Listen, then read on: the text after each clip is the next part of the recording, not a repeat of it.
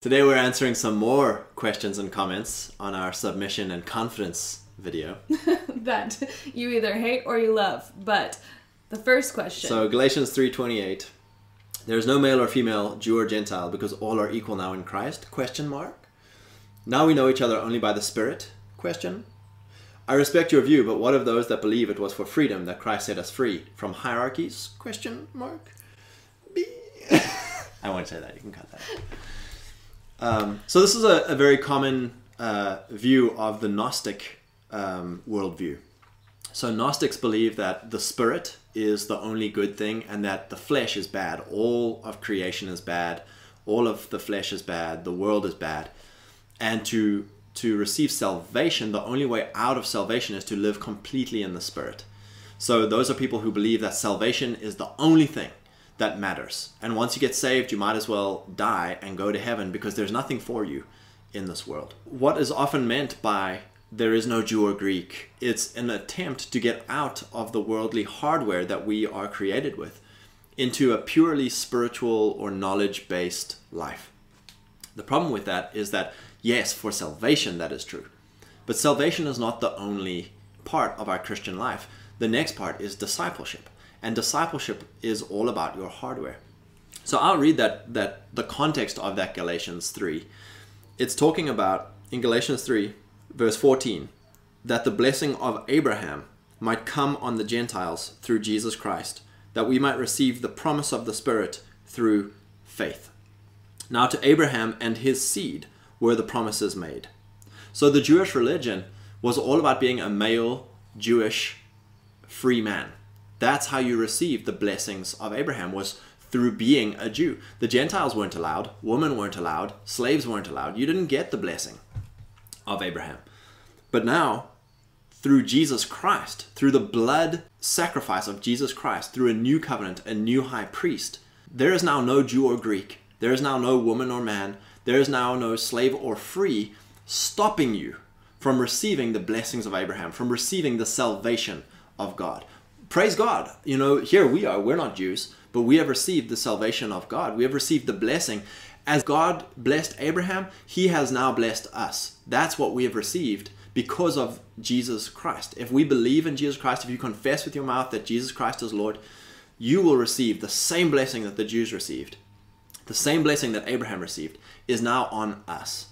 That's a wonderful thing. Praise God. But now when it comes to discipleship, yeah, it's not saying you being a woman or you being a man doesn't matter anymore. Yeah. Or that there's no more hierarchies. And so, well, Scott, how do you say that? Like, why do you say that that there are men and that there are women? That's, you know, half the problem today in our current pop culture is this Gnostic religion of like, yeah, maybe there aren't women or men. Maybe God didn't make you what he made you. You're free to think whatever you want to think and be whatever you want to be. Maybe there are no hierarchies. Maybe there is no dad and mom. Maybe there is no policeman and judge. Or that there is no uniqueness to your culture or how God created you uniquely, what color he made you. None of those, like, God made us a certain way so we could live in the fullness of those things. And we can live redemptively. Like, I am a redeemed woman of God. Yeah. And that's it, you know. Diversity is not everybody conforming to one public culture. Diversity is the personal uniqueness that God made each person with. That is the true, if you want to be a person who's for diversity, it's like you were made a woman with this height, this genetics of your parents who came together in this culture, these skills, this personality. You're born with this language and this culture in this place. That's a wonderful thing that God made you. Why would you try and escape that? And so our culture tells people to escape that by Gnosticism, by saying there is no such thing as a family. You don't have to obey your parents. You don't have to honor your parents. There is no such thing as a nation or a people or a tribe. You don't have to be responsible or have obligations toward your people. There is no such thing as male or female. You can be free from all of these worldly evil trappings. And for us, it's like, no, we want to disciple all of those things. We want to disciple being a man. We want to disciple being a woman. We want to disciple being an Anglo-white English-speaking person. We want to disciple being in America. We want to disciple your age. Like, at different ages, you're going to be doing different things. So discipleship is so important So salvation, it does not matter who you are, where you are, what you've done. The Lord Jesus Christ will save you where you're at right now. Praise God. Discipleship must now look at where you are and say, okay, here is your context. Let's define your context. Who are you physically on this earth for the rest of your life? And how do we become discipled to obey God, to honor God in all these things? So Joseph was a slave in a prison. That was the context of his discipleship. How did he honor God as a slave in the prison? That was the walk of his discipleship. So many women have this victim mindset that they are slaves to the patriarchy, that they are slaves to their family. Well, then be like Joseph in that slavery.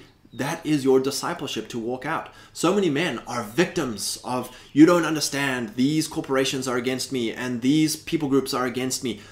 Then that is the context of your discipleship. Be Joseph in that environment and walk out your discipleship.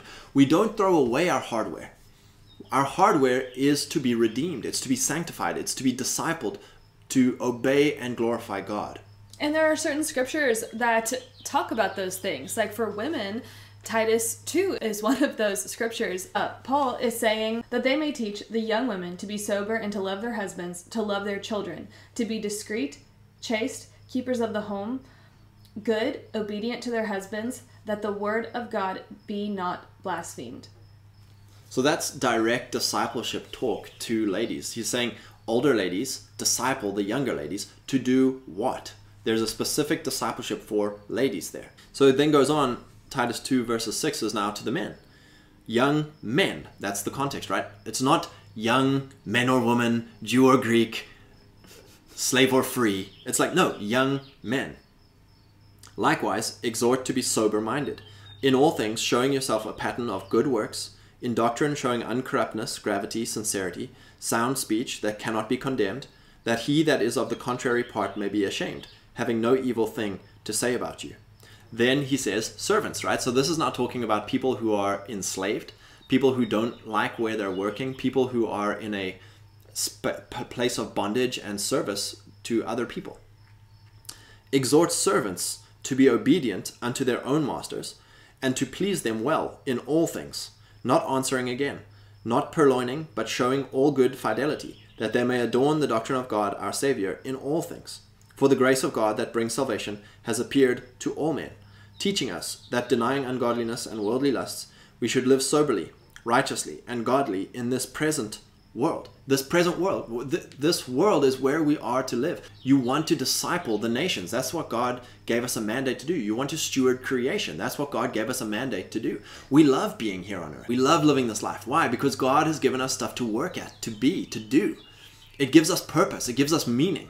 You know, in this current culture, it's nihilism and despair because marriage is not a purpose anymore. Family is not a purpose anymore. Being a good man is not a purpose anymore. Being a beautiful woman is not a purpose anymore. Being a part of your nation or your tribe or your country is not a purpose anymore. And so you get all these people who have despair and nihilism, and that's a terrible way to live. You're just waiting for death to be your savior. Whereas we've got a hope. We've got a good news that Christ came to save and redeem us where we are.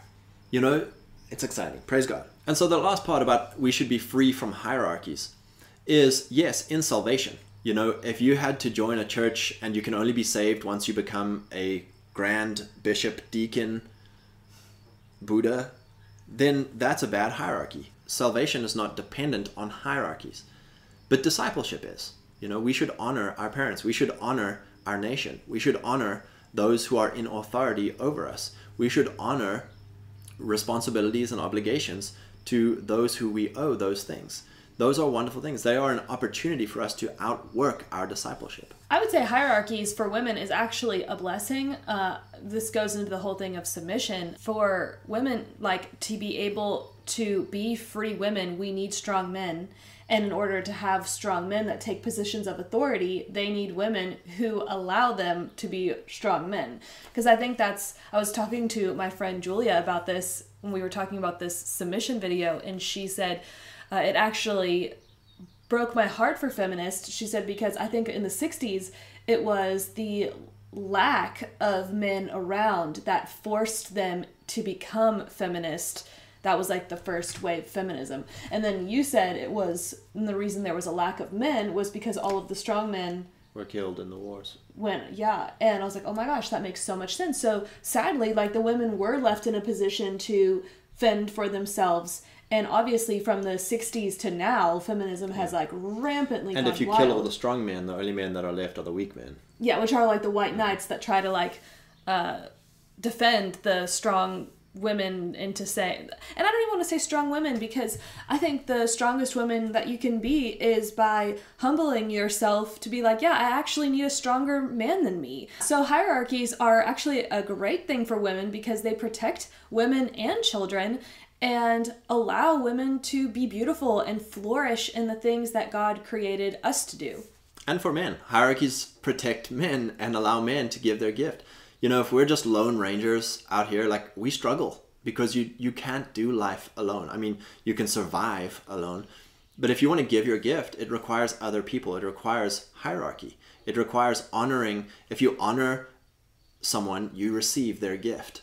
And that's what hierarchy is about. It's about honor. It's about seeing other people and giving honor where honor is due, and then also having others give you honor. And you can't have any of that without hierarchy. Praise God.